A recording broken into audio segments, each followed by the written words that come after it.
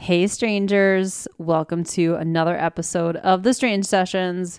I am Krista, and with me, as always, clever Kurt. Thank you. It's not as good as yours. Thank you. I just went with alliteration. Alliteration is always good. It is good. How are you, Kurt? I'm doing okay. How are you? I'm good. We're both tired. We discussed that on the ride here. Yeah. Woke up at 3:30. I think I was Still up. I actually slept till 5:30 this morning, which is like Dang. super late for me. Yeah, that's crazy. Like my cat was tapping me with her paw to see if she could start eating me yet. We drove through rain, fog, and sunshine to get here today, and floods. It's flooding here. Yeah, it's flooding really bad. It's crazy. It was just funny that it was like cloudy and like pouring rain, then all of a sudden it was just like super bright. We thought maybe a nuclear bomb went Yeah, off somewhere. if it was like the day It was after. just the sun. Yeah. You know. Yeah, so it was kind of, the weather's been crazy here. But last time I think we were bitching about it being like cold and snowstorms, and today it is almost 60. It's like between 50 and 60, and I think it's 44, but you know. Oh. What's 10 degrees? Exactly. And everything's melting. And it feels 60, okay? It's been negative 50 for a while. Yeah. It's just so weird that our snowbank outside our window went down. That's it's gone. Sure. So that's good. Yeah. Now people can look. Now people can look in here again when they drive by, which they do. Peep at us. Yep. They always look at us. We get dirty looks from other people who use our building. Yeah. But and it's like, that's cool. I'll give them a pressed fruit bowl against the window next time they do that. Sure, that won't elicit any dirty looks. Since most of them are kids. True. True. Moving right along. Exactly. Do we have any housekeeping? I don't think so. We have shout outs. We only have 2 new strangers members. That's disappointing. So stuff is dwindling. We're excited to have you, but we usually have at least 5 or 6. Yeah, we got to do something to boost our listeners again. What was that about a fruit bowl? Maybe that'll do it. Press fruit bowl? Sure. Probably not. No. So want to give a huge shout out to our newest strangers, Bernard Schoenberg and Kim Buchholz. We got a really nice email from Bernard, which was awesome. And he's a fellow Wisconsinite, so our accents probably aren't weird to him. Yeah. Glad you listened to the podcast. Yes, thank you so much. And he suggested a couple topics that I penciled into our ever-growing list of topics that people... penciled them in, so they're subject to get erased? They're penned. They're penned in? Okay, good. Yeah, I don't even think I have a pencil at home. It's just a pen. But Great. Other than that, I don't think we really have any housekeeping. We need an intern. Someone needs to take notes. Somebody needs to give us notes before, we need to, it's like when a newscaster goes on and somebody slips some notes. We need a teleprompter. That's what we need is a teleprompter. Oh, God. I'm not that good at multitasking, to be honest with you. We'll work on that. And anything they put on there, I will read out loud, so it could be disastrous. Yeah, especially whoever gets control of it. Have you watched Anchorman? No, I've never seen Anchorman. Oh, you haven't? No, I'm not a Will Ferrell fan. I'm not like a comedy fan. Yeah, I'm just weird that way. They're nonsense movies, but they're really funny. I'm just weird with Paul that Rudd stuff. is really funny too. Like I think we talked about this in another episode. Like I liked the American Pie movies. At least the first one was like dirty, but it was cute. Yeah. At heart, it was cute. So sure. Of course, what's her face from Buffy was in there. Yes, Allison Hannigan. Yep. But I don't know if I like her as much as her. I liked her as Willow on Buffy. Oh, sure. But I never watched like How I Met Your Mother or anything like that. No, me neither. I haven't been watching much of anything lately. This is funny. What? We're talking about TV shows now. We're really into The Passage, my husband and I. Is that good? Yeah, it's a show that we didn't think we'd get into, and we just watched the season finale, which kind of was a what? So I should maybe check that out. Total vampire movie, TV show, I guess you could say. I still watch The Curse of Oak Island, Walking Dead. We keep stumbling across that, and I keep saying, is it on Netflix? I don't know. Because I want to get caught up so I can actually watch that show. I don't know, but... Jim was like, the show's about mining. What do you care about mining? And I'm like, you have no idea what the show's about. No, it's about looking for buried treasure. That's what I said. My good friend Luke that listens to the podcast watches that show too. So he brings up the same stuff that Corey brings up too, is that everybody makes fun of the narrator. Oh, I think Corey said he'd want to come on if we did an Oak Island episode. So I think we'll probably do one in the near future because it is really interesting. Yeah. But it's been like, 8 seasons that the show has been on and they find like a nail and stuff like that. So a crushed can. A crushed can. That's funny. But yeah, other than that, I just haven't been doing much of anything. Yeah, life's boring. You're a hermit.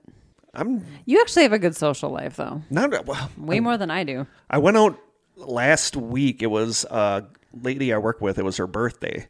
So we went to a Mexican restaurant. Oh, I saw the photos, yes. Yeah, and I didn't eat. I just stopped in for a drink. I had something called a Mercedes Margarita that has Patron tequila in it and Grand Marnier, and it's a margarita. And I don't know what happened. I had one, and I was so drunk. Really? Yeah, like badly drunk. Wow, how'd you get home? Kurt! Well, I didn't. Oh, my God. La, la, la, la, la. Yeah, I didn't plan on it, so... It's just, I don't know what happened. Like, my good friend Nikki, she listens to the podcast. Hi, Nikki. She stopped by last night and we pounded a beer because she was doing something else at the time. So she just stopped in and we pounded a beer. Like you shotgunned it or what? Not shotgunned it, but drank it relatively quickly. Yeah. Like, I want to say like in the space of 10 minutes. Oh, that's pretty fast. Once again, I was tipsy. So I don't know if it's just the getting older thing and I'm becoming such a lightweight or if it's that I don't really drink anymore. But that margarita, holy cow. I was lit. That's like tequila. Come on. That's kind of hardcore. Yeah. So. All right. Kurt's a lightweight. I am a lightweight. If we ever have a, if we're after school special episode. If we're ever at a convention or something like that, don't buy me drinks because we're doing shots. I'll be up there. We'll be dancing on a table. Yeah. Let me tell you something else about that bet sphere. So yeah, no drinks for this guy. I think it's just getting older thing. I think I'm just... It could be. I'm a total lightweight, too. Yeah. Half a glass of wine, and I'm all pink in the face. And yeah, we'll have to have a contest party with the strange sessions. Who can pass out first? Oh, man. So, yeah, that's our housekeeping, I guess. I'll take it. Okay. Well, speaking of food, should we move on to our taste test? Yeah.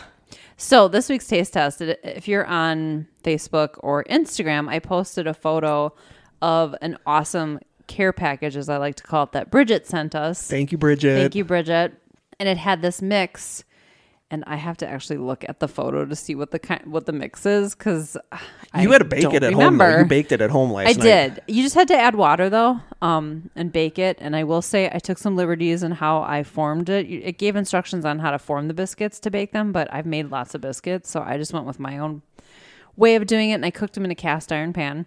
Wow. Or baked them in a cast iron pan.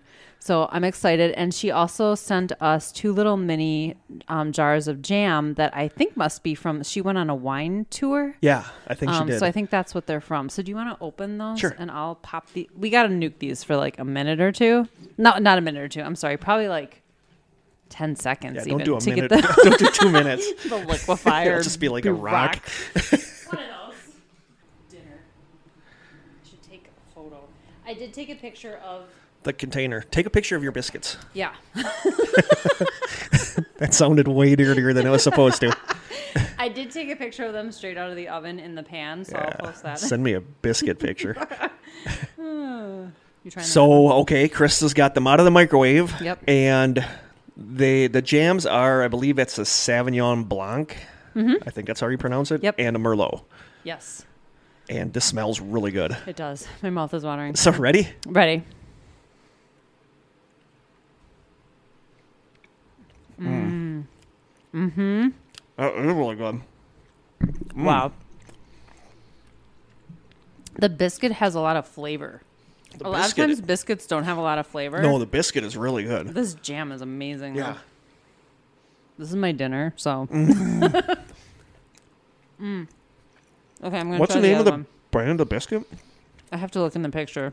Let me look. Yeah, not fishy at all. I don't even know if I can zoom in enough to get the name. Oh, that's really good.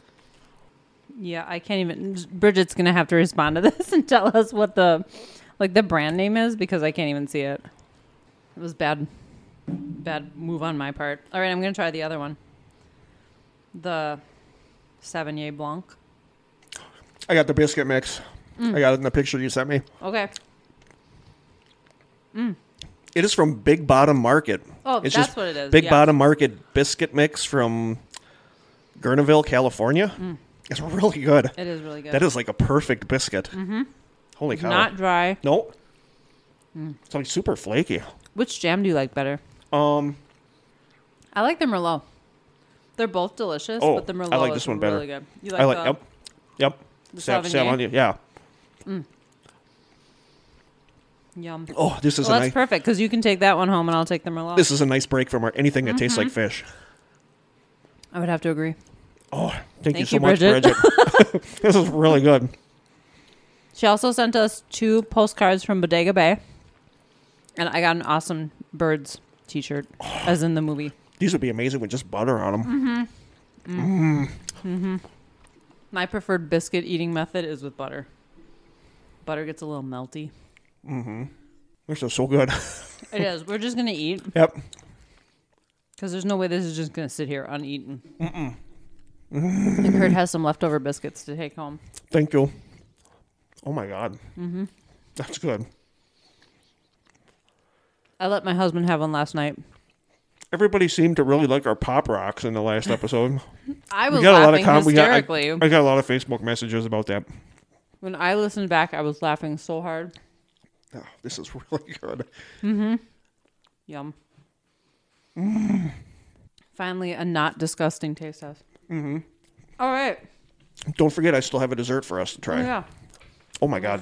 I love that jam. Oh, thank you so much, Bridget. Those are amazing biscuits. All right.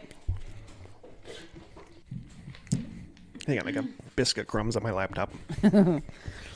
Hey, it's a hazard of the job. It is. It comes with the territory. Oh, thank you so much, Bridget. The Big Bottom biscuits were awesome. Yes, they were. I almost swore. They were awesome, so thank you very much. They're worth a swear word. They were worth a swear word, but I pulled back last second. So you brought us dessert, huh? I don't know how you could top what we just had. No, it's not going to top what we just Okay. had. And it's not technically a taste test because I know I've had this before and I have a funny feeling you've had it before. But I was Okay. walking through the aisles at Walmart waiting for you to pick me up and I picked it up for us. Okay. It excited. is, you might even know kind of what it is from the brand name. Mountain House is the brand name. No.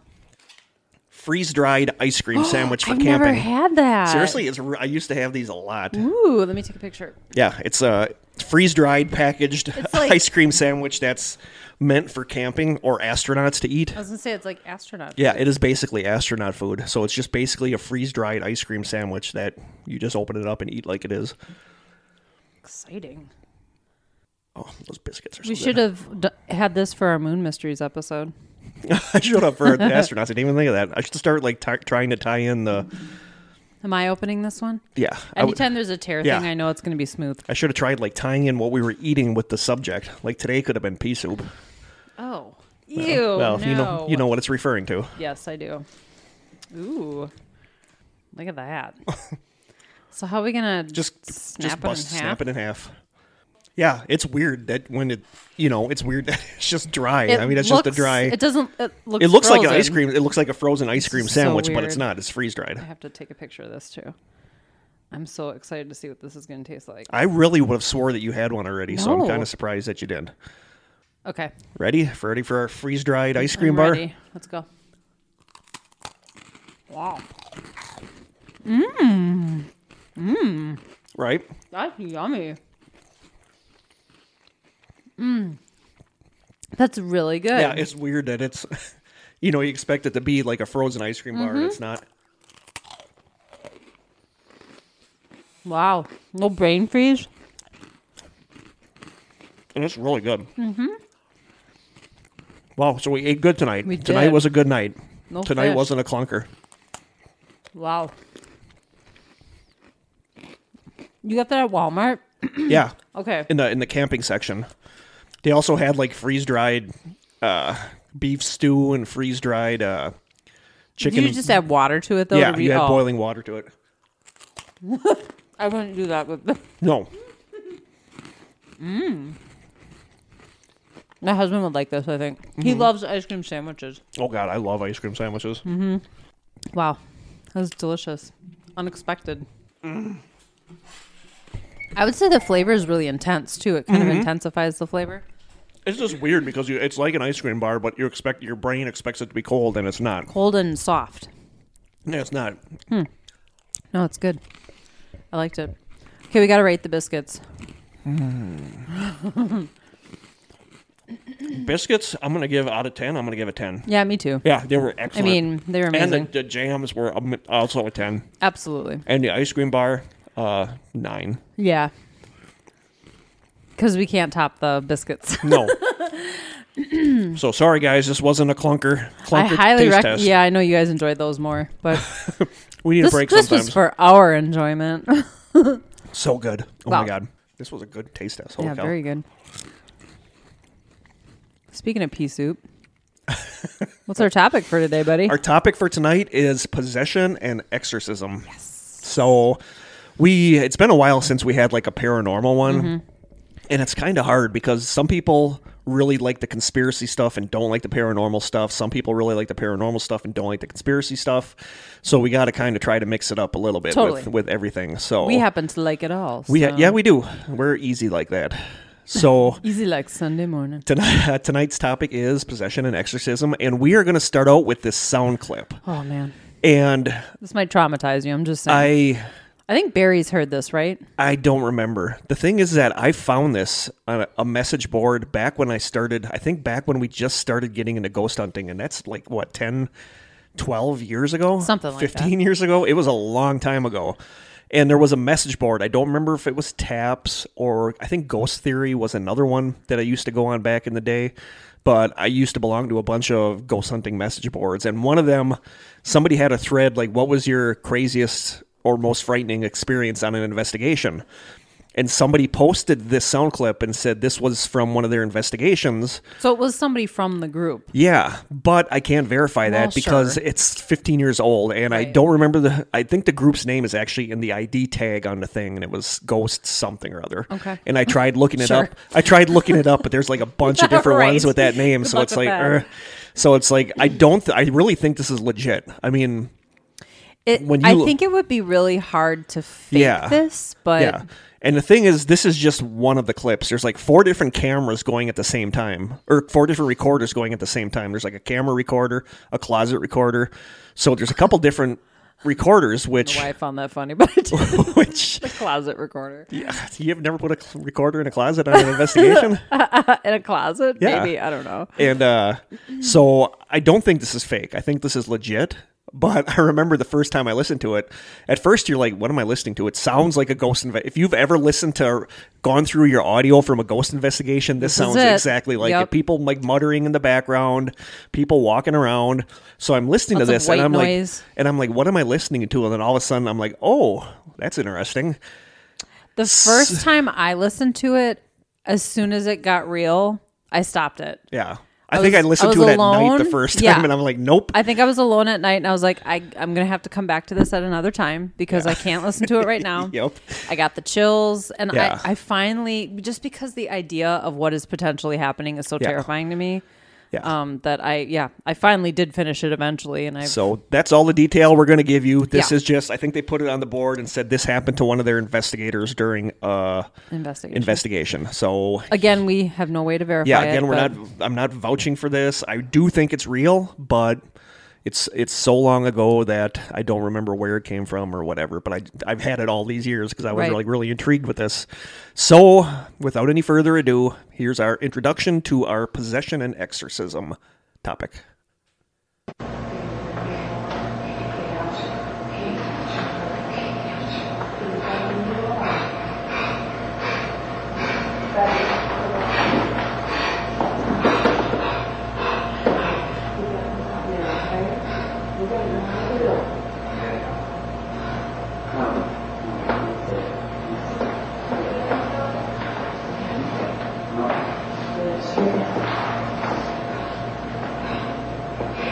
She okay? Get out just a minute. It's over there. It's Jennifer. If you need any help. Jen. Jennifer, you better stay with me. Jump with me. Jennifer. That's not funny. What? Okay, we need to clear it. Yeah. Oh my God, I just saw one.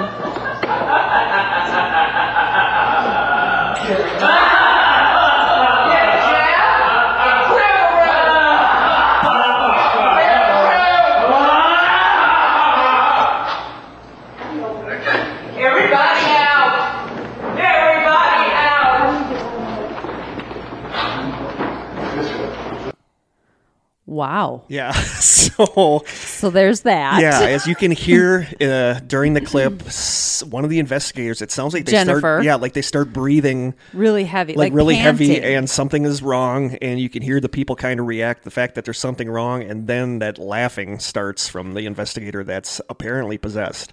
I mean, how deep her voice gets is so disturbing to me. Yeah. And I think that what kind of makes this feel so legitimate is the way everybody around her is reacting to and like it. I said, they are terrified. This sounds like audio from a ghost investigation. Yeah. Just the way it's recorded and stuff. I don't think it's fake. I think it's really from a ghost investigation. Well, how could it not be? I mean, why would they have so many different camera? The only thing I could think of is that was maybe it was like something from a movie, or somebody was filming something for a movie, but the group put it up and said this was a legit thing from their investigation. That one lady who is saying Jennifer, she sounds like she's about to cry. Yeah. Like, she's so terrified. And when the one at the end is saying get out, she sounds like we got to get the hell out of here. Something's not right. Yeah. So whatever happened, I got the chills listening to it all over again. I'll never forget listening to it the first time at night, and I'm like, well, that was a dumb idea. Listen to that. I mean, I hear this in my sleep. That clip freaked me out for quite a while because me too. We've talked about this. That you and I have this weird possession fear that we don't ever want that. I don't want to be around anyone who's possessed either. That freaks me out almost as much as the idea of me being possessed. But that's what happened on that investigation, and we figured that was a good introduction to the episode about possession, because we've talked about that clip amongst ourselves for years, quite often. So pretty creepy. Yeah. So here we go. All right, I'm ready. A 2012 public policy polling survey. Oh boy. A survey. I'm going to leave that in. Okay. That's what I sounded like after that margarita. Let me tell you about this survey. No, a 2012 public policy polling survey showed that 63% of Americans 18 to 29 years old believe in the notion that demons can take partial or total control of human beings. 63% is kind of a lot. That surprised me that it was that high.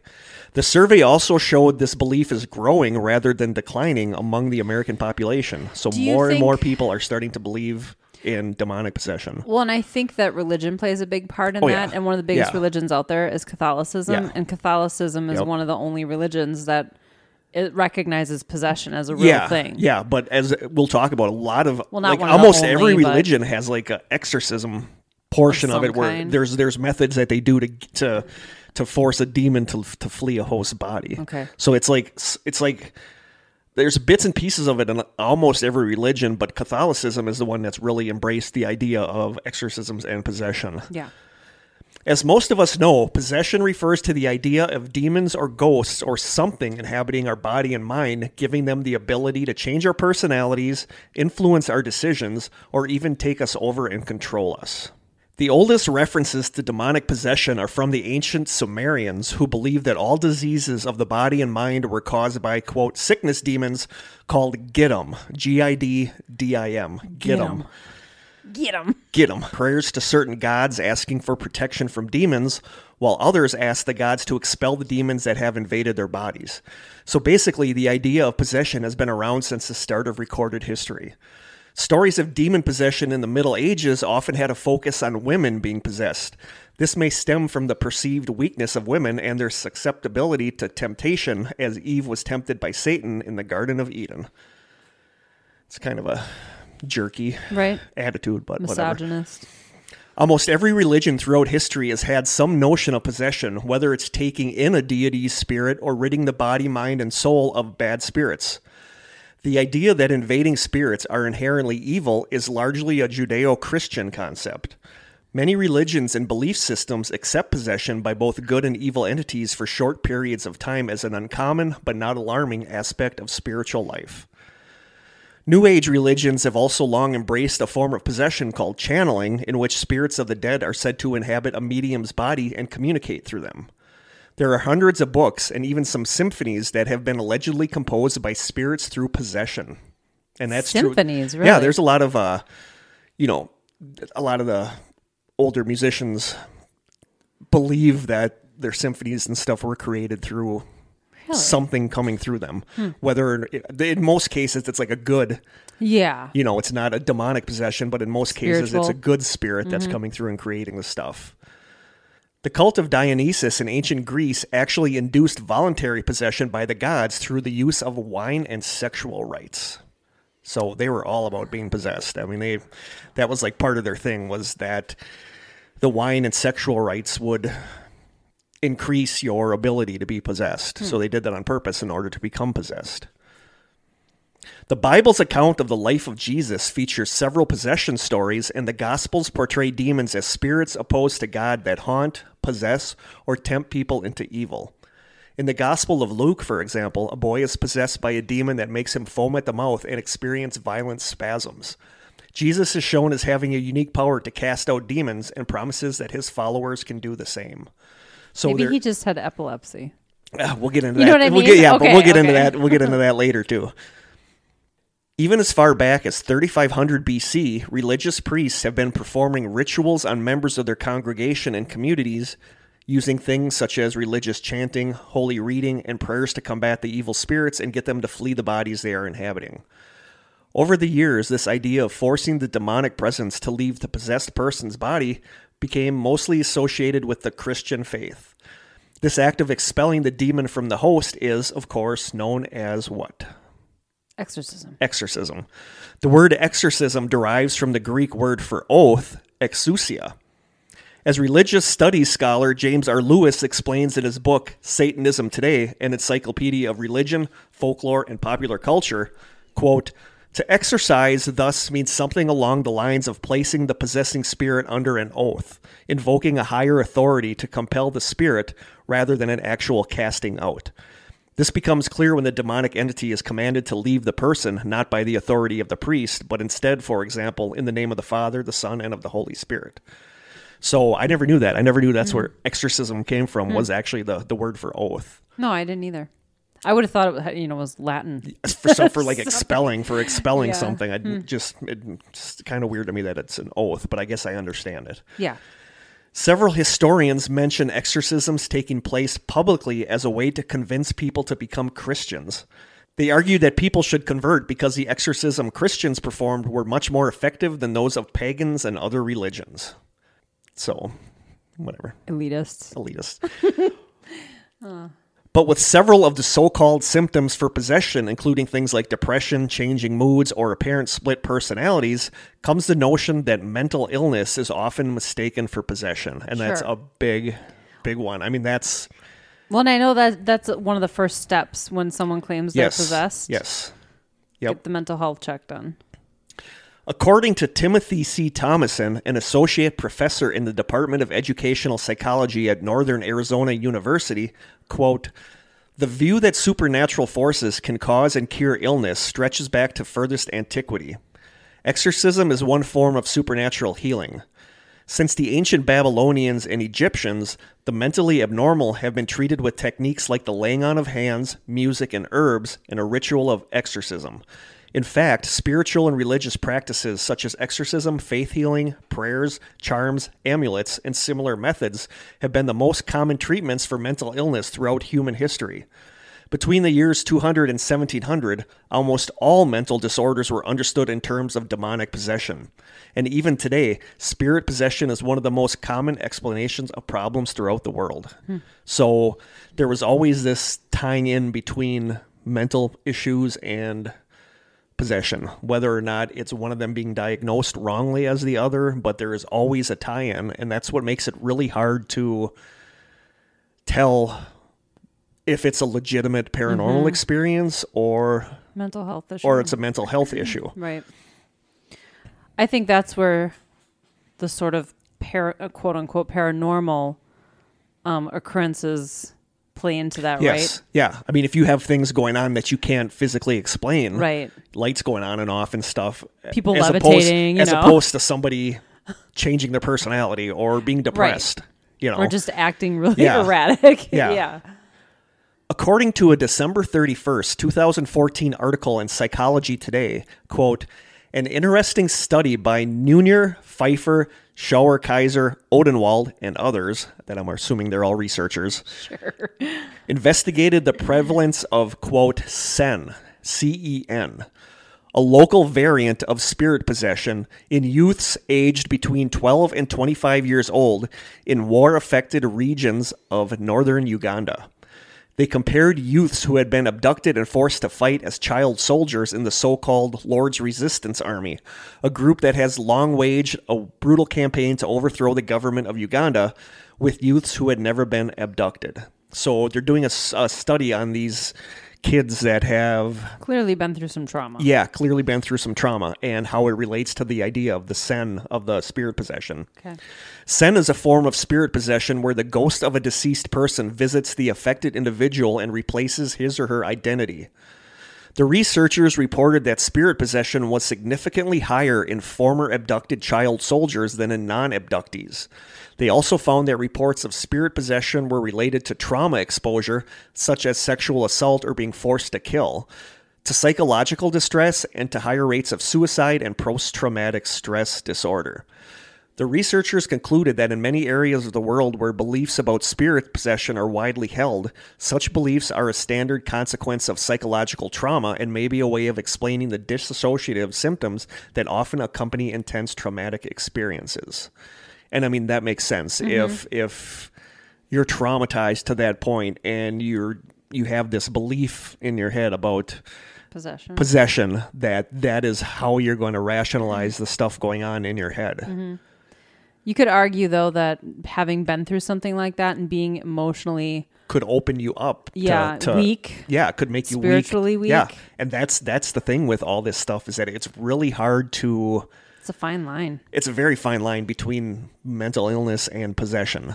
We'll get into this later, but there's some cases where some people say, "Oh yeah, that was clearly possession," while other people say, "No, that was clearly not possession. She had mental illness." Or both. So yeah, so it's really hard. I imagine that it would drive you crazy. Yeah, literally. So it's very difficult to not differentiate, but to come up with a solid conclusion. Say, no, that's possession.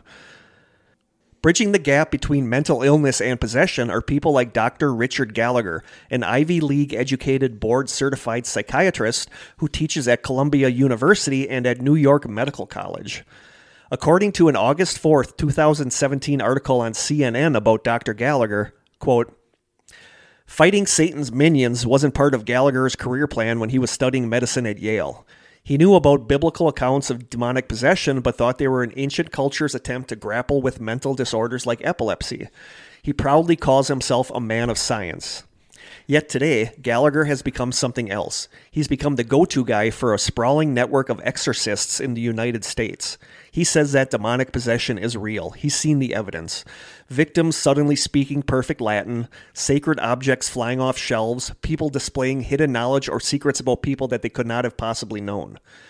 He says of one possessed woman, quote, "She knew how individuals she's never known had died, including my mother and her fatal case of ovarian cancer. 6 people later vouched to me that, during her exorcisms, they heard her speaking multiple languages, including Latin, completely unfamiliar to her outside of her trances. This was not psychosis. It is what I can only describe as a paranormal event." I'd like to point out, however, that epilepsy is not a mental disorder. It's a neurological disorder. Yep. There's a huge difference between those two things. Yep. Gallagher calls himself a consultant on demonic positions.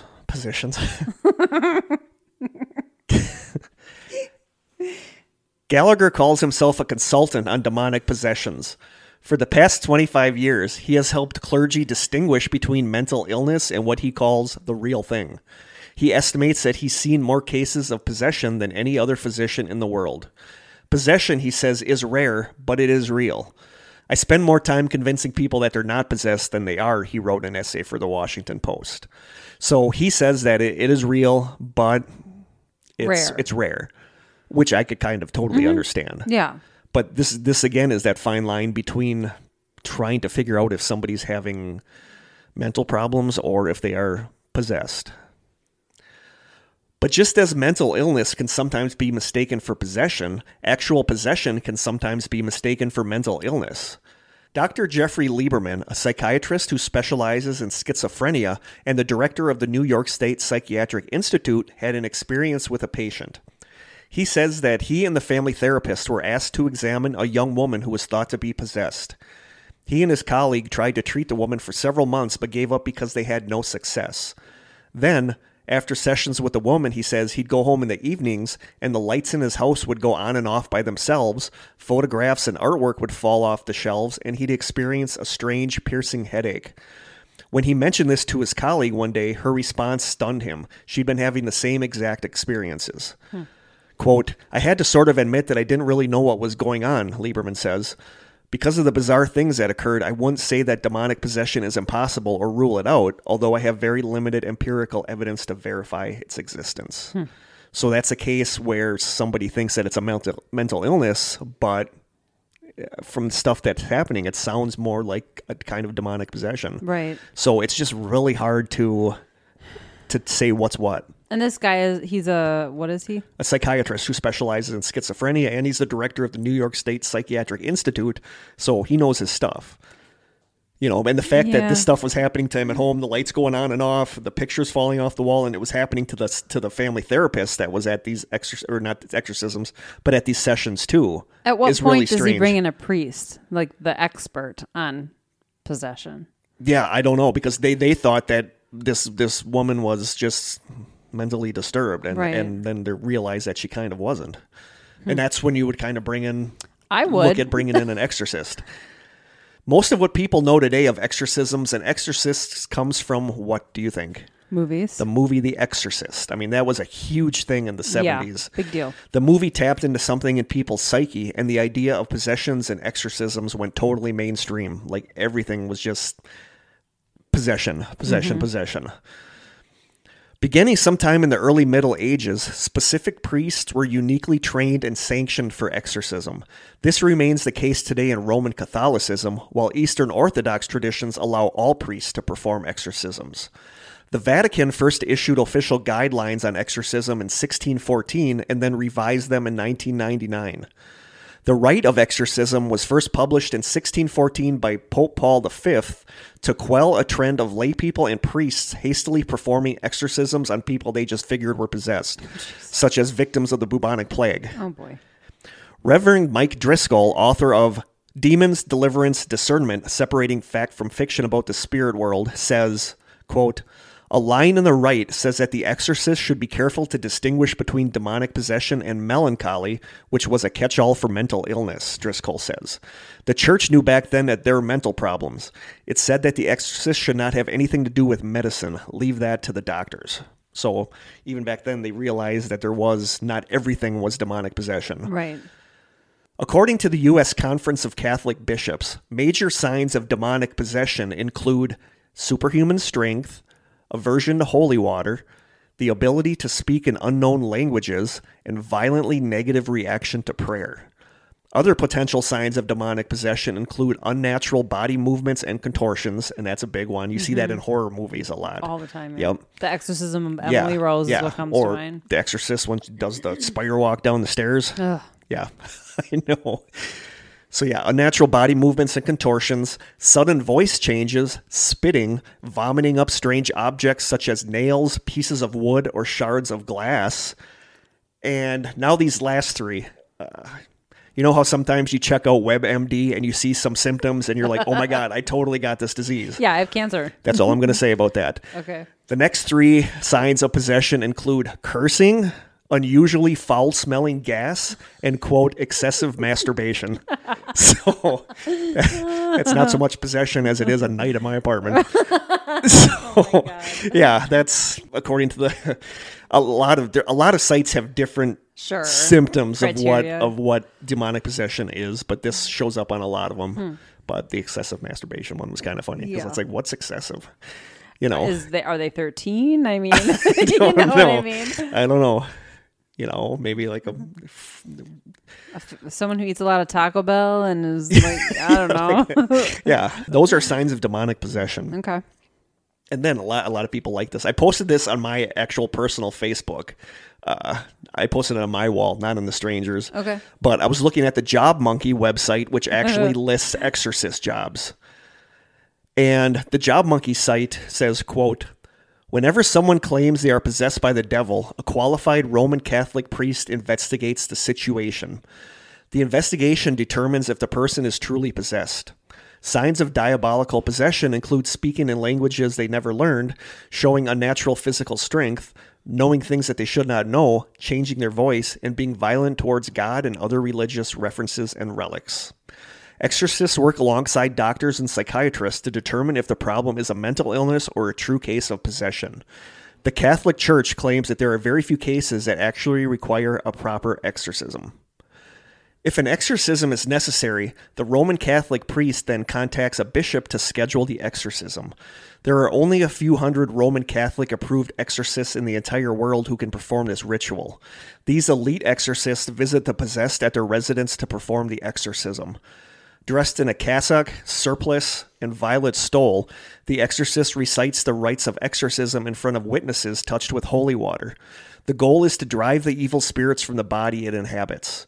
With a bit of cooperation, a touch of patience, and a true devotion to God, exorcists are usually successful at extricating the demons. To be an official, Vatican-approved exorcist, you must be a Roman Catholic priest.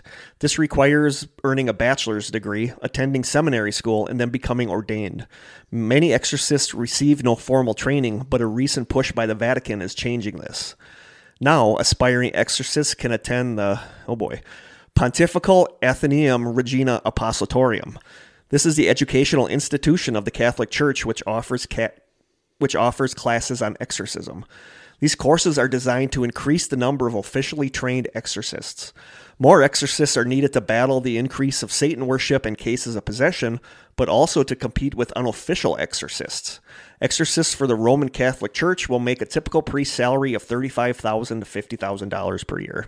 It's not a lot of money for fighting demons. The devil and whatnot. Yeah.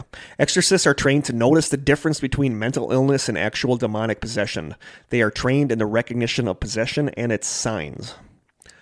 According to a November 29th, 2018 article on Exemplar.com called, quote, "Signs and Stages of a Demonic Possession," there are said to be 3 stages to an actual demonic possession.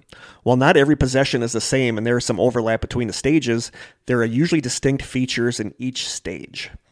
Stage 1 of demonic possession is manifestation and infestation. This can affect anything: houses, forest, cars, and even a doll. You name it, infestation can take place within it. I thought that was interesting that it can go into a non-human body in order to figure out what it wants to do. That kind of surprised me. Think of it as a form of haunting with the express idea of the demon introducing itself to the intended target through surreptitious means. That could mean pretending to be the ghost of a lost little girl or a dead relative, or even coming in through a Ouija board session or a seance with the express purpose of breaking down your resistance. And you have to invite it in, right? Yeah. Okay. Yeah. Technically, yeah. But, it can trick you into Sure. Taking it in. The demon is seeking approval at this stage, approval to stay. It almost needs permission to begin to reveal its true self. It will slowly increase in tempo as the demon gains strength as the chosen individual loses their strength. Stage 2 is oppression. This is where the entity makes its true identity known and moves into full attack mode. This can be physical, mental, or psychological in nature and is designed to break the affected person's will to live. Sleep deprivation, increased paranormal activity, bites, scratches, and even sexual assaults may take place. At this point, the victim may call in a psychic or a paranormal investigation group. This can be dangerous if they do not know what they are dealing with and will often make things worse. And our sound clip kind of sounds like maybe that's what was going on there. I don't know. Depression is often a symptom at this stage. As the will and faith of the individual is reaching a breaking point, the demonic entity will move into the third and final stage, which is full possession. And that is stage number 3, full possession. In this final and most dangerous stage, the demon now has sufficient power and hold over the individual to close the deal, so to speak. Typically, the person affected will have little to no self-worth, will, or faith left. The evil entity will be in control more often than not, and the influence may well be hearing voices telling them to harm others or to harm themselves. Manipulation is at an all-time high, and the very soul of the individual is at stake. In the worst of these cases, the demon may even have control of the host's body like a parasite, which is really the base level of what a demon is. The demon's goal at this point is to drive the host to suicide and to take as many people with them on the way as it can, thus condemning their soul and souls to an eternity in hell. That's delightful. Yeah. Those are the stages that exorcists are trained to recognize. Okay. And it sounds like they've become really good at knowing what stage is going on in a demonic possession. Mm-hmm. The International Association of Exorcists is a Roman Catholic organization which was founded in 1990 by 6 priests, including the world-famous exorcist of Rome, Father Gabriel Amorth, and Father Jeremy Davies. Father Amorth began the organization in the hopes of increasing the number of official exorcists worldwide and to alert more dioceses about the problem, which he believes have been ignored or suppressed by some priests, bishops, and higher-ups in the church. By the year 2000, there were over 200 members who meet biannually in Rome. The association sends out a quarterly newsletter where members are kept up to date on exorcism news, can write about particularly interesting or difficult cases, and can discuss tricks of the trade. One of the main figures of this association is Father Vincent Lampert, a man who lives in Indianapolis, Indiana, and has taken part in over 40 exorcisms. Wow. Yeah. If we take the USA as an example, 10 years ago there were 12 officially sanctioned exorcists, and now there are over 50. One researcher believes that there, quote, are at least 500 or 600 evangelical exorcism ministries in operation around the world today, and possibly 2 or 3 times that many. So there's a lot of, there's not a whole lot of officially sanctioned exorcists, but there's a whole lot of people still doing it. Yeah, basically. However, with the increase of both licensed and non-licensed exorcists comes risks. An article titled, quote, Exorcists Are Back and People Are Getting Hurt, in the March 6, 2018 issue of The Guardian states, the Vatican has just set up a new exorcism training course following an alleged increase in demonic possession. According to the Sicilian priest and exorcist Benio Palilla, speaking on Vatican Radio, there are 500,000 cases reported in Italy yearly, and demand for assistance has tripled. Palilla lays the blame on people who visit fortune tellers or tarot readers. These practices open the door to the devil and to possession, and also can cause suggestible people to become convinced that everything that happens is due to possession. Recent UK government statistics suggest that almost 1,500 child abuse cases a year are linked to notions of witchcraft or demonic possession. And that's just crazy. That's messed up. Yeah. And here are some examples of this. It's like a fine line where people hear, they increase the number of exorcists and people's awareness of demonic possession, but then people who might be unhinged in the first place start to become convinced that everything that is happening to somebody is demonic possession. Right. And here's a couple cases that were in the news. On February 1st, 2008, in Odessa, Texas, 59-year-old Susan K. Clark's husband, Jan Clark, was performing an exorcism on his wife by wrapping her up in a blanket and pinning her to the bathroom floor, where she ended up suffocating to death. When police got a tip from one of Jan's friends, they entered the house and found Susan's body wrapped in a blanket with a cross and sword on top of it. Clark said he was trying to perform an exorcism when a demon then entered his body, leaving her to die. Another case is Charity Miranda Martin. Charity Miranda Martin was a depressed 17-year-old, which really isn't too unusual for a teenager. Her family, on the other hand, believed that this was a sign of demonic possession. On January 18, 1997, at their home in Sayville, New York, Charity's family, which consisted of her mother and 2 sisters, performed an exorcism. Over the course of 7.5 hours, they tried to drive the demon out of her body. The mother then sent the youngest daughter, who was 15 at the time, out of the room and tried to smother the demons out of Charity. First, she used a pillow, which failed to work, so she got a plastic bag and smothered the 17-year-old girl to death. After Charity died, the mother and 2 sisters all joined hands and listened to a Frank Sinatra record because it was a favorite of Charity's grandfather, who had passed away a week earlier. Then they prayed over the body and read passages from Revelations. So, yeah. In another case, in April of 1997, 5-year-old Amy Burney was found dead. It later came out that her mom and her grandmother thought the girl was possessed by demons, so they made the girl drink a mixture of ammonia, pepper, vinegar, and olive oil, then taped her mouth shut. Oh my God. The girl died, and they threw her dead body in the garbage. That's horrifying. That is. And it happens a lot. Oh I mean, my God, that's horrifying. there was even, who was the girl that drowned her kids? Andrea Yates? Which one? There's a couple of them. That there was talk of possession, that believing that there was possession going on in that case. So it's scary. I mean, it can cause somebody who's already unhinged to do these kinds of things to people. Mm-hmm. So it's like, I mean, it's just as bad as demonic possession is, right. What they're doing. And this whole thing brings us to one of the most famous cases of exorcism and possession. And who do you think that is? Well, the boy that the movie The Exorcist was based on. That comes later. Come on. Who's the other one? I don't know. Annalise sure. Michel or Annalise Michael. I've seen them both ways, but I think it's Annalise Michel. Yeah. She inspired her. Pictures of her are horrifying. But the thing is, like, the pictures of her before that, she is really, really pretty. Yeah. She's like a really beautiful girl, but the pictures during the exorcism are just like nightmare inducing. Yeah, They're just absolutely. horrible. Yeah.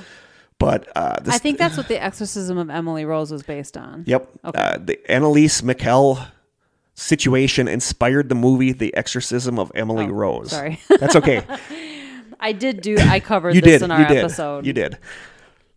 So Annalise Michel grew up devoutly Catholic in Bavaria, West Germany in the 1960s, where she attended Mass twice a week. When Annalise was 16, she suddenly blacked out at school and began walking around in a dazed manner. Though Annalise did not remember the event, her friends and family said it seemed like she was in a trance-like state. A year later, Annalise experienced a similar occurrence where she woke up in a trance and wet her bed. Her body also went through a series of convulsions, causing her body to shake uncontrollably. After this second incident, Annalise visited a neurologist who diagnosed her with temporal lobe epilepsy, a disorder that causes seizures, loss of memory, visual and auditory hallucinations. So that's... Even staring off into space for a little bit, that's a seizure. Yep. Temporal lobe epilepsy can also be called Geschwin syndrome, a disorder marked by hyper-religiosity. And I actually last night read a lot about that, and it's really fascinating. Hyper-religiosity, I think that's how it's pronounced. Hyper-religiosity is a psychiatric disturbance in which a person experiences intense religious beliefs or experience that interfere with normal functioning. Hyper-religiosity generally includes abnormal beliefs and a focus on religious content, and may also include religious hallucinations. And that's what this Geschwin syndrome is, and that's a big part of temporal lobe epilepsy. After her diagnosis, Annalise began taking medication for her epilepsy and enrolled in the University of Würzburg in 1973. However, the drugs she was given failed to help her, and as the year progressed, her condition began to deteriorate. Although she was still taking her medication, Annalise began to believe that she was possessed by a demon and she needed to find a solution outside of medicine. And that's kind of tied in with the Geschwin syndrome, where you're starting to think it's a religious situation. Well, she was already a devout Catholic, right? Yep. She began to see the face of the devil wherever she went, and she said she heard demons whispering in her ears. When she heard demons telling her that she was damned and would rot in hell while she was praying, she concluded that the devil must be possessing her. Annalise sought out priests to help her with her possession, but all the clergy she approached rejected her requests. Believing she was possessed, she constantly tore the clothes off of her body, compulsively performed up to 400 squats a day, and crawled under a table and barked like a dog for 2 days. She also ate spiders and coal, bit the head off a dead bird, and licked her own urine up from the floor.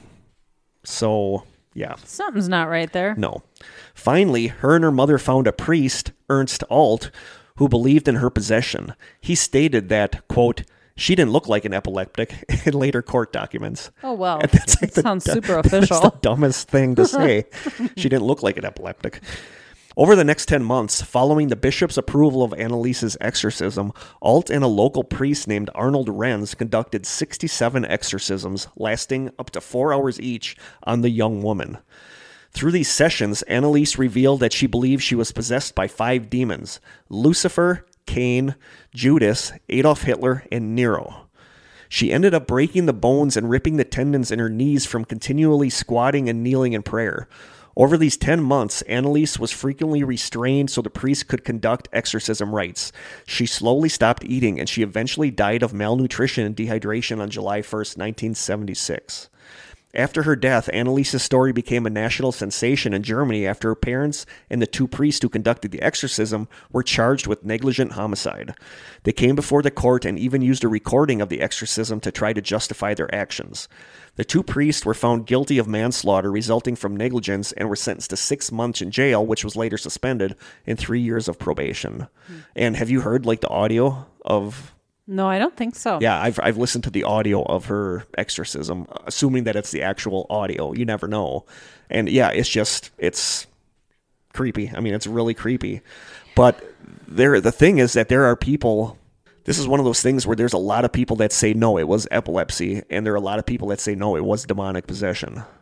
And I tend to go towards epilepsy. I really think... I don't see any superhuman strength. No, and everything with her being diagnosed with temporal lobe epilepsy, all that stuff just fits. And it does. But there's a lot of websites that I looked at that said this was a true case of demonic possession, and I don't think it was.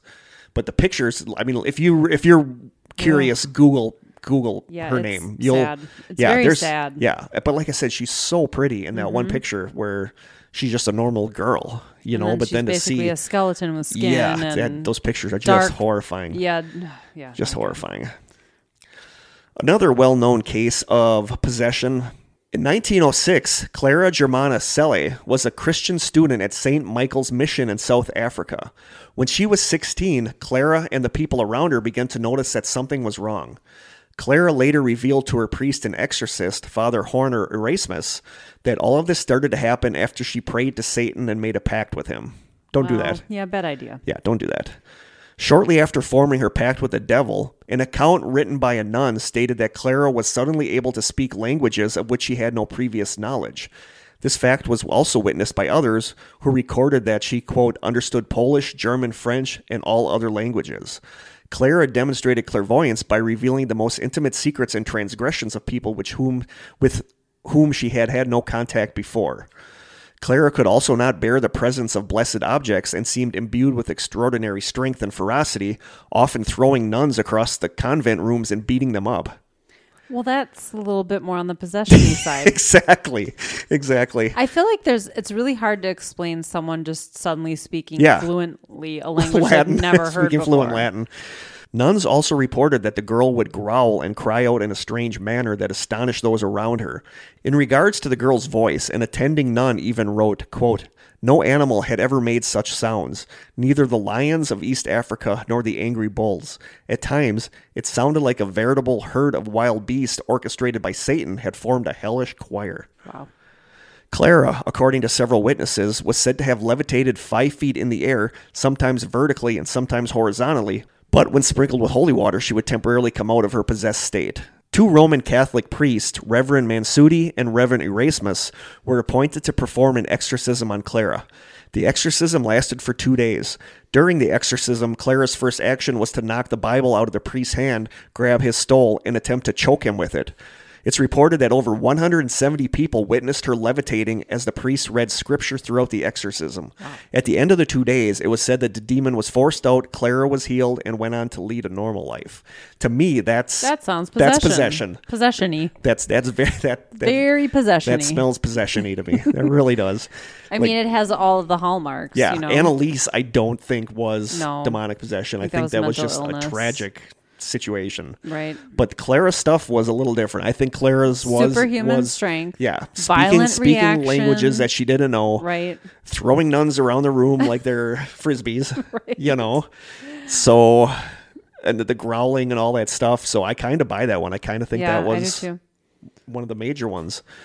And finally, the case that inspired one of the biggest horror movies of all times, The Exorcist. In the late 1940s in suburban Washington, D.C., a family's 13-year-old son, believed to have been named Roland and later referred to in the literature as Roland Doe, among other names, was despondent over the loss of his beloved Aunt Harriet, a spiritualist who taught him many things, including how to use the Ouija board. In early January 1949, shortly after Harriet's death, Roland began to experience strange things. He heard scratching sounds coming from the floors and walls of his room. Water dripped inexplicably from pipes and walls. The most troubling thing was that his mattress would violently and suddenly move. Father Albert Hughes, the local Catholic priest, asked his superior's permission to perform an exorcism on the boy in late February of 1949. However, Hughes stopped the rite when Roland broke a piece of spring off the mattress that he'd been strapped down to and lashed the priest across his shoulders with the spring. So, yeah, not good. A few days later, red scratches appeared on the boy. One of the scratches formed the word Louis, which indicated to Roland's mother that the family needed to go to St. Louis, where the family had relatives, in order to find a way to save their son. A cousin of the family was attending St. Louis University at the time of Roland's struggles. She put the family in touch with Father Walter Halloran and Reverend William Bowdern. After consulting with the university's president, these two priests agreed to perform an exorcism on young Roland with the help of several assistants. The men gathered at the residence on Roanoke Drive in early March of 1949. There, the exorcists witnessed scratching on the boy's body and the mattress shaking violently. These were the same types of things that happened in Maryland when the first exorcism failed. During these bizarre happenings, Bowdern and Halloran, according to their reports, noticed a pattern in Roland's behavior. He was calm and normal during the day, but at night, after settling in for bed, he would exhibit strange behavior, including screaming and wild outbursts. Roland would also enter a trance-like state and start making sounds in a guttural voice. The priest also saw mysteriously flying objects in the boy's presence and noted that he would react violently when he saw any religious object shown to him by the priests. At one point, during the weeks-long ordeal, Bowdern saw an X appear in scratches on Roland's chest, which the priest believed signified the number 10. In another incident, a pitchfork-shaped pattern of red lines moved from the boy's thigh and snaked down towards his ankle. These types of things happened every night for more than a month, and everyone witnessing the events believed that Roland was possessed by 10 demons. Wow. The two priests never gave up as they continued the exorcism night after night. On the evening of March 20th, Roland urinated all over his bed and began shouting and cursing at the priests. Roland's parents have had enough. They took him to Alexian Brothers Hospital in St. Louis for more serious treatment. On Monday, April 18th, Roland awoke with seizures. He yelled at the priest, saying that Satan would always be with him. The priest laid holy relics, crucifixes, medals, and rosaries on the boy. At 10:45 that evening, the priest called on St. Michael to expel Satan from Roland's body. They shouted at Satan, saying that St. Michael would battle him for Roland's soul. 7 minutes later, Roland came out of his trance and simply said 2 words, "He's gone." The boy recounted how he had a vision of St. Michael vanquishing Satan on a great battlefield. There were no more documented instances of strange occurrences or behavior after that. Following the exorcism, his family moved back to the East Coast. Sources say that Roland found a wife, started a family, and everything was fine. He named his first son Michael after the saint believed to have saved his soul. If Roland is still alive today, he would be in his 80s. Some sites online give his last name, but nobody is really 100% sure if that's the correct name, and the dude just wants to be left alone. Well, yeah, I'm he sure. doesn't want this dredged up again. I wonder if that's why when they made the movie, they Changed it to a girl. Yeah. No one would have ever known about the exorcism of Roland if not for an article in the Washington Post, which appeared in late 1949, saying that priests had indeed performed an exorcism. Then, in 1971, an author by the name of William Peter Blatty released the best-selling novel The Exorcist, based on the unofficial diaries kept by the priests Halloran and Bowdern. The book stayed on the bestseller list for 54 weeks, and it spawned the hit movie in 1973. Speaking of the movie, a lot of crazy things happened during the making of that movie. Yeah, I didn't really want to get too much into the movie in this one because I think Dash said we should do one about like the poltergeist curse, that we should do a whole episode about movie curses. So it's kind of why I didn't want to go too deep into The Exorcist, but I've also never seen The Exorcist. I think I knew this. Yeah, there's something about the movie that freaks me out that I don't want to watch it. Yeah, it's freaky. Yeah, there's like you have to remember there's though like that it weird was things made in in there, the like 70s. the face that flashes on the screen every now and then that was kind of a subliminal message back in the day. But there was something about the movie that always just freaked me out, so I've never wanted to see the movie. I never saw the second one because I heard the second one sucks. But the third one, the Exorcist 3, I think is a really that came out recently. No, it came out like in the 80s. Oh no, there's newer ones. Yeah, but the Exorcist Part 3 is a really, really underrated movie because that was actually a really decent movie. Well, then you have to see the first that still one. is voted as having one of the best jump scares of any horror movie in history. There was some show I was watching about horror movies, and that was on there as like the number one jump scare in a movie. And but it's actually a really good movie. It doesn't really tie into The Exorcist too much. They kind of had to force it to. But I know you and I watched the Exorcist Fox TV show. Yeah. Well, I didn't finish it, but it was really good. Was it was a really good show. I think you should watch the movie though. You have to keep when we do an episode on The Exorcist, I will watch the movie. It. Yeah. Of course it's going to be creepy, but I also find that when I rewatch movies that I haven't seen in, 15, 20 years, they're not as scary as I remember them being. Yeah. Because they were much more new and cutting edge when they first came out, and they're kind of... Yeah, like her head spinning around isn't really it's a cutting little edge bit anymore. hokey. Yeah. I think it's more the idea of what's going on that's scarier. Yep. So wasn't there like a prequel that came out, though, that was in the last 15 years? Probably, because that sounds really familiar, but... It's like the Poltergeist movies. They keep putting out like new straight to Nothing DVD. will beat the original. I've never seen the original Poltergeist either. Oh, Lord. I knew that. I did know that. I have it. I'm going to give it to you, and you're going to watch it for Halloween or something. It's just so good. It's Steven Spielberg. Come on. I'll watch both of those when we have that episode. Okay. How about that? Perfect.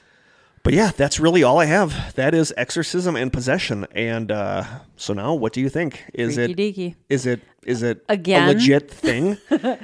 Again, it's that thing. I was raised Catholic, private Catholic school. The whole works. I don't remember them talking about. I don't know if it was Roman Catholic.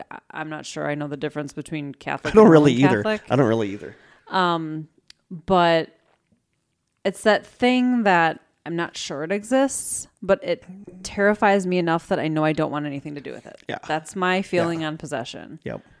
I honestly do think it exists, but I think that for every one genuine instance, there's 15 to 20 that are fake. Right. So I think it's a really rare thing to have an actual possession. When Zach Bagans is getting possessed on Ghost Adventures, that's not every other episode. Yeah, that's not what I am including in the one actual instance. Yeah. If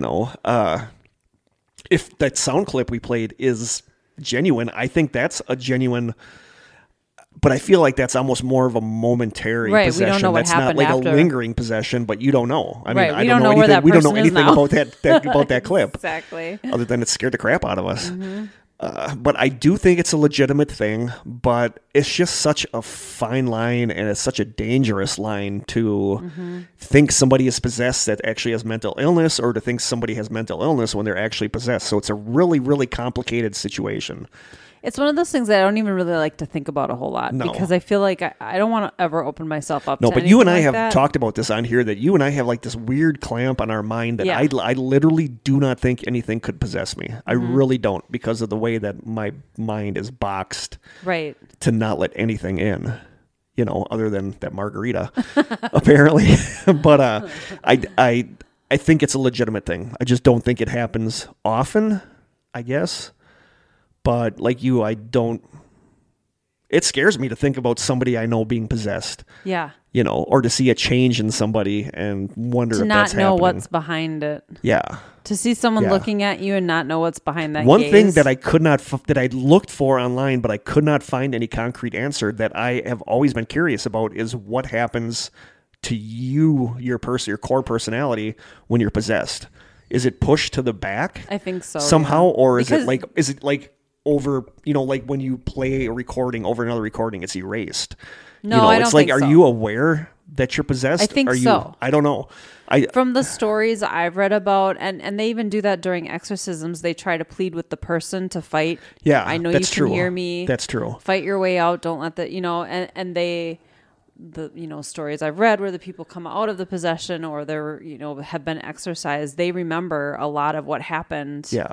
And not having control. And that's true. But then I just have I'm just skeptical about so many of the accounts that I've read where a lot of the accounts, you can tell it's somebody just trolling, just saying, I'm going to throw this on the internet and say this happened to me. So it's just hard, but I just could not find a concrete answer. But that makes sense what you said. I could also buy that somebody who was possessed and then it was exorcised was kind of left just a shell of a person and maybe is, that would be horrible. A vegetative state. I could see that as a possibility. That's a really creepy thought. Yeah. Yikes. Well, so on that note. Yeah. What do our listeners think? Yeah, and we'll end on this note. According to stuff that I read online, demons have become smarter over the years. Now they pick people like more loner kind of people. They pick people who don't have a large social network and aren't active in a lot of online social networks. And they become smarter. They don't do like the shouting and Latin stuff anymore. It's become way more subtle. And they try to find people that don't have a lot of friends or don't have an online connection, which is another reason why you should join our Strangers Facebook group in order to prevent being possessed. Well played, Kurt. Thank you. But a lot of that made sense that demons would realize we need to tone it down. We need to turn it down a notch. No more throwing up pea soup at priests and throwing nuns around the room. Yeah, to just be more subtle and stuff. And I can totally see that. So I think that's the case. I think that it might be harder to determine now if somebody's possessed as opposed to the old days where it was more obvious. So what do you guys think? What do you guys think about possession? Yay or nay? Do you know anybody that's ever been possessed? Have you been possessed? If you're possessed, send us. I don't mean to laugh. It's just one of those things like I'm sure I'll never meet anyone who's been possessed, At least I think. I don't know. You got me wondering now. How many people think they were possessed and didn't say anything about it? Yeah. So I don't know. I'm not sure it's something that just goes away. No. I don't think you've ever been possessed. I know I've never been possessed, so I think you and I are good. We're good. Everybody else, we got to watch out for. Yep. So let us know what you guys think. Are we going to do some questions? We will do some listener questions right now. Okay. Yeah, the possession stuff is creepy. It creeps me out to like research it and read it, but it's just like reading. I only had 3 cases in here where people died because of exorcism, but there were so many that I read that it's just like, that's scarier than the thought of a demon actually possessing somebody. People are scarier than anything. So we will go on to listener questions. And our first question, I know who it's from because he says, okay. Thanks, Dash. Our first question is, hi, Kurt. Hi, Krista. Love you both. Love you too, Dash. Hi, Dash. It's a 2-part question. Part number 1, what is your dream paranormal encounter? And part number 2, do you ever actually fantasize about what would happen? So they're tied together. Yeah. Our dream paranormal encounter. I think that I'm just I just want to experience anything I can. People are probably expecting me to say Bigfoot, but I actually think that would be terrifying. And it may not end well. So that's not your dream paranormal?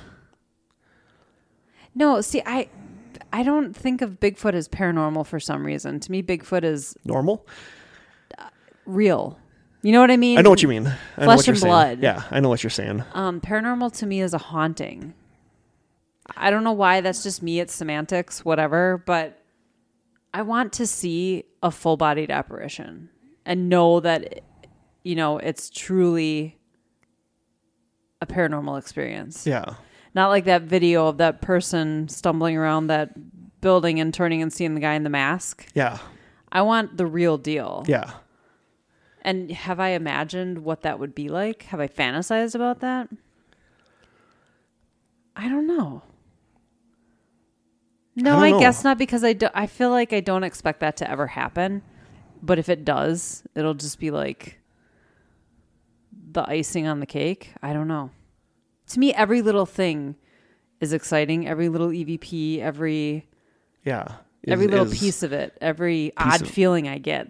I love all of that stuff. Yeah, I do too. I do too. I totally get that. I guess the ultimate for me, I want to see like something that I think is maybe a person at first glance, but maybe you can see through them a little bit, or they just disappear into thin air. I want to have that visual, okay, I can't explain that away experience. Yeah.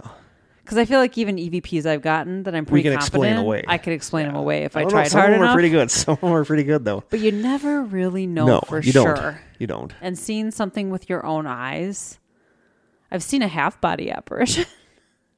Jim and I, when we were driving, I forgot about that. Yeah, the legs crossing the road. Just the legs, nothing else. Huh. What about you? Just off the top of my head, tying in a dream paranormal encounter and fantasizing about what would happen. I love the idea of coming face to face with an apparition and communicating with it and helping it move on. I guess as far as the fantasizing part, that's like the good guy in me coming out and wanting to help this. Save the day. Yeah, to save the day and help this person save their soul, basically. Save their soul to help them move on to the light. I mean, that's kind of my answers. I would like to do that for somebody. I would like to help somebody, so I don't know. That's such a curt answer. That's such a curt answer. It truly is. Good question, Dash. Yeah, Thank thanks, you. Dash. Thank you. We've got time for one more. Yeah. As always, if you want to answer the question. Ooh, we only have 2 more left. So what? Yeah. So you guys submit some questions. Step it up. I'm gonna people. actually hit some of you up for questions before the next episode because we are running out of questions. Another one from Dash. Wow. Clearly Dash doesn't need Nope, to this step one it wasn't up. from Dash. This one was from Anonymous. Anonymous. Spooky. Right. Have you ever seen a UFO? If so, when and where? No. No. Unfortunately. I would love to. I find myself looking up at the sky at night hoping I'll see something that I can't explain, but no, I haven't. There was one night, and I want to say I was a teenager. I was out walking. I know exactly where I was. I was in Manitowoc, and I was by Lutheran High School. There's a football field there right next to the high school. And I was walking past the football field, and I just happened to look up over the football field, and I saw, it's really hard to explain. It was like a triangle shape. I want to say it wasn't even big. How have you never told me this before? Because it's just one of those things that I don't know if it was a plane, but imagine something porta potty sized, triangular with lights at every point. Okay. Like a mini pyramid kind of thing. I saw this thing floating up into the air for just a couple seconds and then it was gone. Could it have been one of those lanterns people put candles No, it wasn't in? a Chinese lantern. No. There was nobody there. It was night. The field was dark. That's a classic shape. It is a classic shape. It was a triangular thing. It had lights at every point, and I looked at this thing for a couple seconds, and then it was gone. Were there 3 points? I saw 3 separate points. Okay. But, part of me thinks that was an airplane and that I was seeing it from an odd angle. I suppose. It's too early for drones. This was late 80s. Listen to me right away. I'm trying to explain it away. Very early 90s, very late 80s, somewhere around there. And I'm looking at this thing and I saw it go up into the air and then it was just gone. But it was triangular shaped. And that to me is the only possible UFO. Well, it is a UFO. Sighting. You were not able to identify it. But and it was flying. But it's just, to me, it's hard now with satellites. I mean, I can go lay out. And there's a viewing platform near the trail, the nature center I always do my walks on. There's a viewing platform that's in the middle of this field, and a lot. I just started doing this last summer, but I'll go out there at night when it's dark and just lay there and look up at the sky. And it's just because there's no lights out there. It's you can see so much, and I can see amazing. so many satellites or planes, or I see so many lights going around in the sky that it's hard to tell what's a UFO now and kind of what's not, what's a natural thing. But this was back in the late 80s, like I said, and it was a triangular shape, and it was just for a couple seconds that I saw this thing rise up into the air and then it was gone. And I guess I never told you because it's just a real minor incident. But if I had ever seen a UFO, that was it. Yeah. Well, that's interesting. I didn't know that. Yeah. I just learned something. Yeah.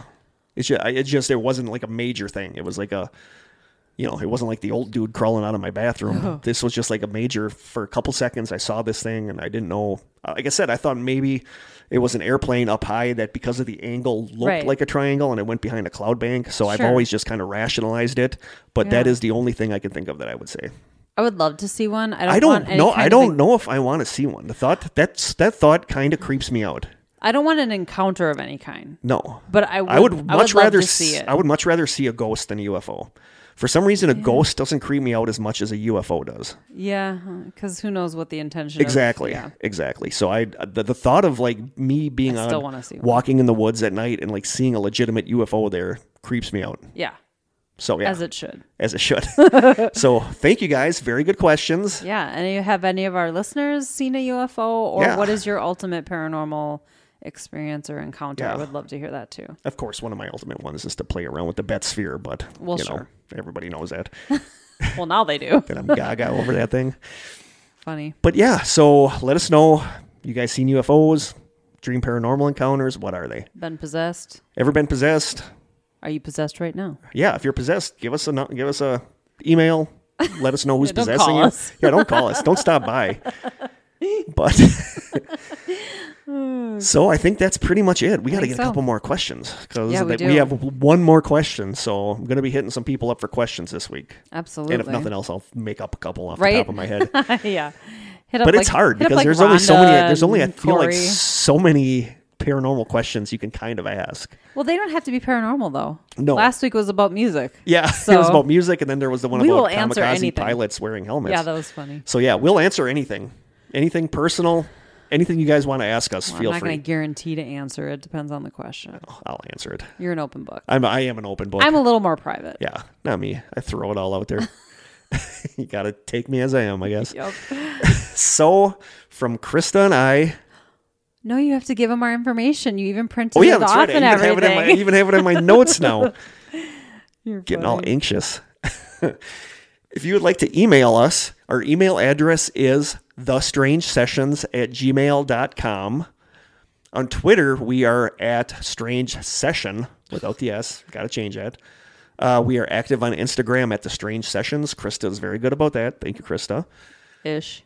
And if you guys want to send us any, I want to say hard mail, but that's not the word, is it? Fan mail? No, like, what's the word I'm looking for?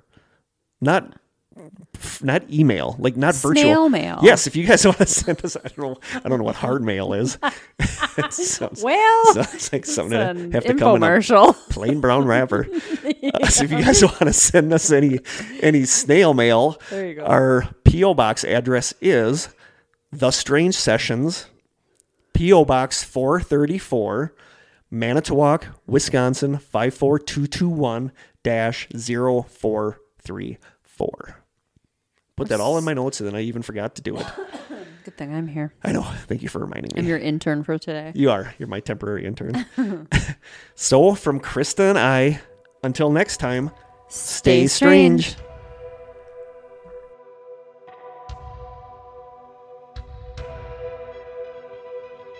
This has been an Old School Media production, executive produced by Kirk Konechny.